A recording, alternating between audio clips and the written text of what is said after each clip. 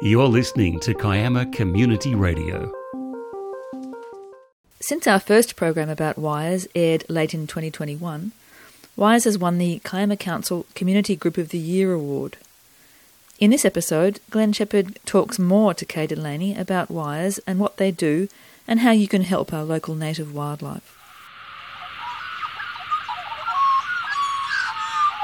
KiamaCommunityRadio.org. Recently, the WIRES organisation was presented with the Kiama Council's Community Group of the Year award. WIRES is a wildlife injury and rescue service with volunteers across our region dedicated to the well-being of our wildlife. I'm joined today by Kay Delaney, a WIRES volunteer, to discuss the Community Award and the great work that she and the WIRES organisation does across our region. So welcome, Kay. Thank you very much. Thank you for having me. Let's start with the Community Award. Congratulations. What does that mean for your local team? Oh, we're very thrilled that our organisation has been recognised for all the work that they do in rescuing and rehabilitating and releasing native animals, but also educating the public about our wonderful native wildlife as well. We're all volunteers. We work very hard, but every little bit of volunteering helps. So some people can spend a lot of hours and other people mightn't be able to spend much time, but it's all very valued. Okay, so the WIRES organisation is set up to assist wildlife when the wildlife is in need and to educate the public. It must take a special sort of person to be able to deal with injured animals. It does. It can be absolutely heartbreaking when you see the injuries that these animals can sustain and how stoic they are. So it really is wonderful when we can rescue them and nurse them back to health and release them again. And I guess my background is as a nurse midwife, so I guess I've had that kind of nature in my whole working life as well, in that I do like caring for things. Volunteering must be very rewarding. How did you get into caring for wildlife? Always had a great interest in wildlife. As my family got a bit older, I had a friend who was joining the local branch of WIRES, and I decided that I would join as well. And that was probably now about 18 years ago. So I would be one of the longest serving ones, but we have people in our branch that have been over 20 years. They've gained a lot of knowledge and have done a lot of great work. But it is a passion. As I said, we volunteer, we do our own fundraising.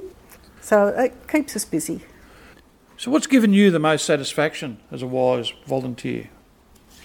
I think just the fact that I'm able to relieve suffering in these animals, of course with the help of our wonderful vets, as well as the animal side of it. I've made some wonderful friends, so we all have a common interest. When you do have those very sad cases, it's really good to go and have a chat and debrief a little bit. So we work as a group, we don't work in isolation so much. What types of animals do you assist the most? Within the branch it would be birds, because of the total number of animals that come into care, there would be about 70%. So other ones that we have come into care in this area would be wombats, kangaroos, wallabies, flying foxes, microbats, snakes, lizards, turtles, bandicoots. Oh, possums. How could I forget possums? Yeah. How could I forget possums? The whole range of possums as well. They're particularly in the northern suburbs. That's a very, very busy area. And what should I do if I find an injured bird or an animal? Okay, so first of all, just observe it, because it might just be, a bird might be on the ground sunning itself or something like that.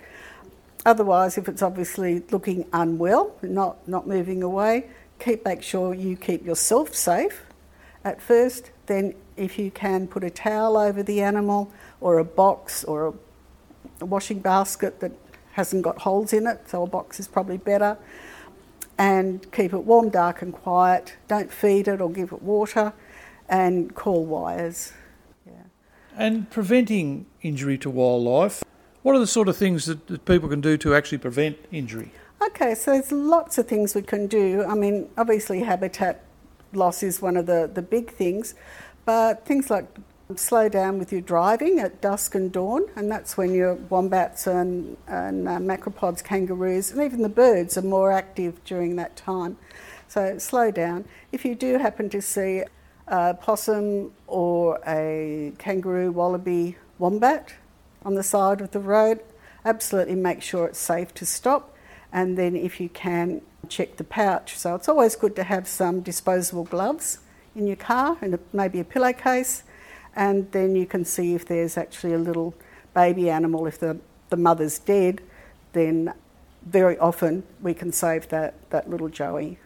Is that when I see, unfortunately, a dead animal on the side of the road, I've actually seen some paint or something sprayed on it? Yeah. Does that mean that animal's been checked? It's been checked, that's right. Okay. Yeah. All right. Or some people might tie a bit of tape on a leg or something like that.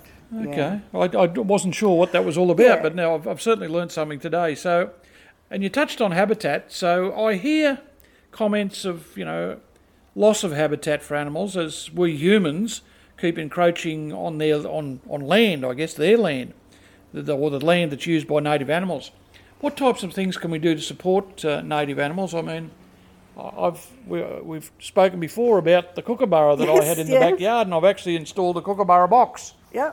I don't know where Cook has got to, but he hasn't used the box since, but maybe he'll come back. But what sort of things can we do to support native life? Yeah, well, talking about bird boxes, we also have possum boxes. So if someone had a possum in the roof or in the shed or something like that, and it's not the best place for it, we can encourage the people to put a possum box in a nearby tree. Can't move it more than 50 metres because otherwise they would be killed by other possums. That's one way. You can still have the benefit of having nature there, but it's keeping the household happy. So when you talk about that, possums that territorial, are they? They are, yeah, particularly the brush-tails. Okay, Yeah. I've heard noises, not in this area. I haven't encountered a possum in this area, but No, we don't. certainly some places I've been to, I've heard these growling sounds, and I thought, whoa, what is that? That's right. Yeah, okay. Again, I'm learning something here today. Yeah, there you go. Yeah, so we can help people out with those. We don't take possums out of the roof, but if you ring the Wires number, one of our members can have a chat and give you all sorts of ideas on how to manage that.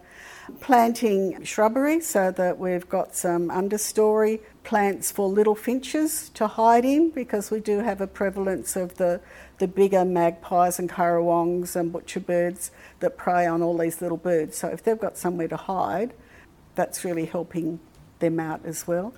Native plants, so native blossom and native trees where you can. Someone else told me also, Kay, that dead trees, don't cut the dead tree down. Absolutely, yeah, because it takes, I believe, somewhere around 30 or more years for a tree to actually develop hollows.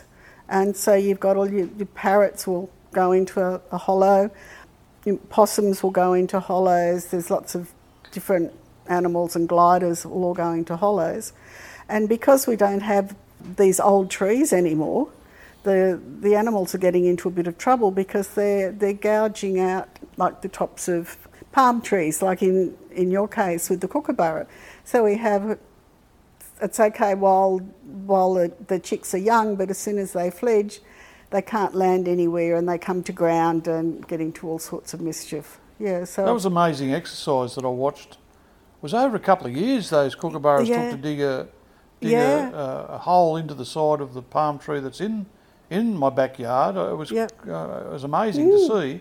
So but it must be tough. I don't know that I'd want to keep a dead tree in my yard, but certainly. Well, you've got to consider safety, haven't you? Well, if it's, I guess we're looking more at big land developments where we can keep something in the parks and allow these trees to mature and become older trees, instead of cutting everything down and not having shade cloth in parks and no trees. Yeah, that's right too. Kiama Community Radio. For the community, by the community. You're listening to Glenn Shepherd talking to Kay Delaney from Wires. Over the last few years, we've had drought, terrible drought. We've had bushfires that ravaged. Now we've had floods to deal with. I suspect there's been an increase in injured animals. So has Wires seen an increase? And we don't sort of consider those when we think about... Well, just as an example, in January this year, head office Wires, and most of the calls go through head office now, but there are some of those. We have 28 branches in New South Wales, and we're New South Wales based. They fielded 5,000 rescue calls or information calls in January this year and 4,000 in February, which is amazing. It is that an they're amazing getting that number. many calls, yeah. I guess part of it is that Wires has become more well known. But there are other native animal care institutions as well, or groups, and they do a lot of fantastic work as well. As well as Wires. Yeah, I guess a lot of things with, these intense bushfires and floods, I mean, the animals just don't have a chance, and, not many come into care because of it, but we do notice the reduction in numbers, yeah. So there's a around feel-good the place. ad on the television about a koala, and the little guy goes off, and I think it's a little boy and a little girl go and save the koala. Yeah. And then they take it back into the bush. But that's the reality, is it? That, we do when we can, but of course those places are getting fewer and fewer opportunity to release in them, because we've got to build wildlife corridors from place to place for these animals to actually go from one area to another. So with massive development, if the developers don't, or the council or whoever, don't put in corridors, then the animals are subject to inbreeding and all those other things, and lack of food because they haven't got enough area. so I heard that's what was happening up at Wilton, and I had heard that there was... I couldn't... When I was driving along, I thought, what is that fence there for? And then I was told, no, it's a corridor. And I'd not heard of that before. Yeah. So, Okay, there's not as many as there should be. We need a lot more of them. But corridors are being developed. Yeah. Okay, so just reiterating again on, the things I can do to attract wildlife to my area. Could you just explain that again? Yeah, so planting native vegetation and hidey holes for them. So if you have a nice bushy garden, but you've got lots of magpies or currawongs that go for your little skinks and lizards, you can put little terracotta pots or pipes in your garden, so it gives the animals somewhere to hide, and everybody lives very happily. I mean, the birds have to eat, but we can help them a little bit and make it a bit harder for them to get their food. Okay. Yeah. Keep snakes away from your property. Make sure you keep your grass down low. Don't have a lot of stacked up rubbish in the yard. That sort of things. Again, You take away the hiding places for your snake. So another one, Kay, should I feed wildlife? I was actually hand feeding some birds once, and I was told, no, you shouldn't do that. You shouldn't do that. I really felt sorry for them. And here's poor mum and dad bird trying to feed the young, and I thought, I'll help out here. Yeah. But should I do that? No. No. It is the broad answer. And the main reason is that although we all love to have the birds or other animals in our yard, and we like to have that access and really admire them, we can do a lot of damage, particularly by feeding them the wrong thing. So a lot of people think feeding ducks bread is good. I mean, I used to do that when my kids were little. I know a lot better now that I shouldn't be doing it. Some people feed lorikeets bread with sugar on it. Shouldn't be doing that. That's all very bad for them. Sunflower seeds. A lot of people throw out sunflower seeds, particularly for the parrots. Sunflower seeds are like lollies for children. Okay. And the occasional ones, that's okay. But the birds absolutely love them, and they develop lots and lots of fat around their organs. So when they do get to a point where, it's a drought and there's not much natural food around, or all the neighbours go on holidays, that fat breaks down and it's toxic and they die. Well, that's interesting, because if I go to a supermarket, I can actually buy You can. seed bells and things, and I often thought, well, gee, that'd be a nice thing to do. So you say don't really do that? Shouldn't really. Okay. No. And the thing is, in suburbia, you don't know how many people in that bird's territory that are actually feeding the birds. Oh, so You know, I think it's me, so you think the birds are only coming to you every day, and the neighbour or 3 or 4 houses down think they're the only people they're my birds, they're my birds. But in fact, these birds are probably going around like 4 or 5 supermarkets. Right. Yeah. I know we see this a lot in the magpies because they love people and they're very good at finding a free feed. But we've been getting a lot of baby magpies that have got what we call metabolic bone disease. So the parents are feeding them lots of bread and stuff that's no good for them, and so the chicks don't develop. They have horrible feathers and their bones don't develop. It's really bad. And the other thing is that the parents aren't teaching their offspring in general how to fossick for food. Okay, so I think I'm doing a great thing for nature, but in fact I'm not. Yeah, and the other thing is that particularly in suburbia, we create an abnormally large population so that when there is a dip in natural food, again, you're going to lose that population or they're going to decrease or they do a lot of damage. Okay. My brother-in-law was having a lovely time feeding this cockatoo, and the cockatoo brought a friend, and then they brought a few more friends, and I did my whole spiel on don't feed them because it's an abnormally high population, and if you go away on holidays, they'll eat your house. Well, he didn't believe me until he did go away, and $800 worth of cedar windows to be repaired when he came home. He then believed me. Right. Okay. So don't feed the wildlife. Don't feed the wildlife. Don't feed the wildlife. Look, in all honesty, when it is the drought or there's a whole lot of rain or something, I will put out a little bit of fruit or something for the lorikeets because I feel sorry for them too. But I certainly don't do it on a daily basis. Okay. Yeah. And if I were to join Wires, I've learned a lot here today just having a chat with you. Yep. What training would I get to deal with the injured animals? Okay, so it's an introductory course. You would get in touch with WIRES either on the phone or online, just WIRES, which is Wildlife Information Rescue and Education Service, and that will give you all the details. So it's a case of, for a small fee, you do an online course, or you can do it book form if you haven't got a computer. It's very, very non-threatening. You get all the information and then answer the sort of multiple choice questions, so it's not daunting at all.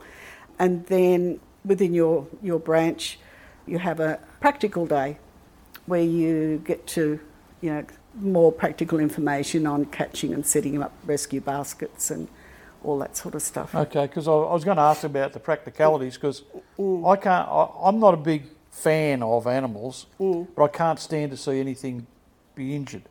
Absolutely. But I sort of stop when I've got to touch it. Yeah. If you get what I mean. And I think that's very natural, and particularly, say, with birds, because they flap or they squawk or whatever. They peck. And they bite or they can, grab. So, it's okay to be a little bit wary. Same with possums and things. That's why we suggest that, for members of the public to just put a towel or a box over them. But as a rescuer, we're going to show you the safest way to do all of those things. Okay, so if I want to, just to summarise, if I want to join Wires, I can get online on WIRES, Wires website, and I can go down a path there of Absolutely. Becoming a volunteer. Yep, and you need to be 18 years of age. Okay, well, I qualify for that. I think you qualify, yeah. Okay. There's no upper limit. No. Okay. Well, thanks very much, Kay. I've really enjoyed it. And I've learned a few things here today, certainly about feeding animals. Oh, good. That's for sure. I really thought I was doing a great job there sometimes, but anyway. Look, because it's sheer numbers in suburbia, that, we can all get a little bit overwhelmed. But it's sort of counterintuitive. You hear all the time we're driving the animals away, so you try to bring them back. Yeah, exactly. But by feeding them the wrong things, you can actually harm them. So I think that's a good takeaway from today. Yeah, we ask you not to give a captured animal food or water because it might do more harm than good. But for all of us, if someone's sick or injured, what do we want to do? We want to feed it, we want to give it water, we want to make it more comfortable, all those things. But in the initial phase, it's better not to, until you contact someone and get some direction. Okay. Well, again, Kay, thanks very much for talking to me today. I've thoroughly enjoyed it. And congratulations again to your team, the Wires team here in the Kiama Municipality, for the great work you do. So thank you very much. Thank you. You've been listening to Kiama Community Radio. The views, information or opinions expressed during this segment are solely those of the individuals involved and do not necessarily represent those of Kiama Community Radio.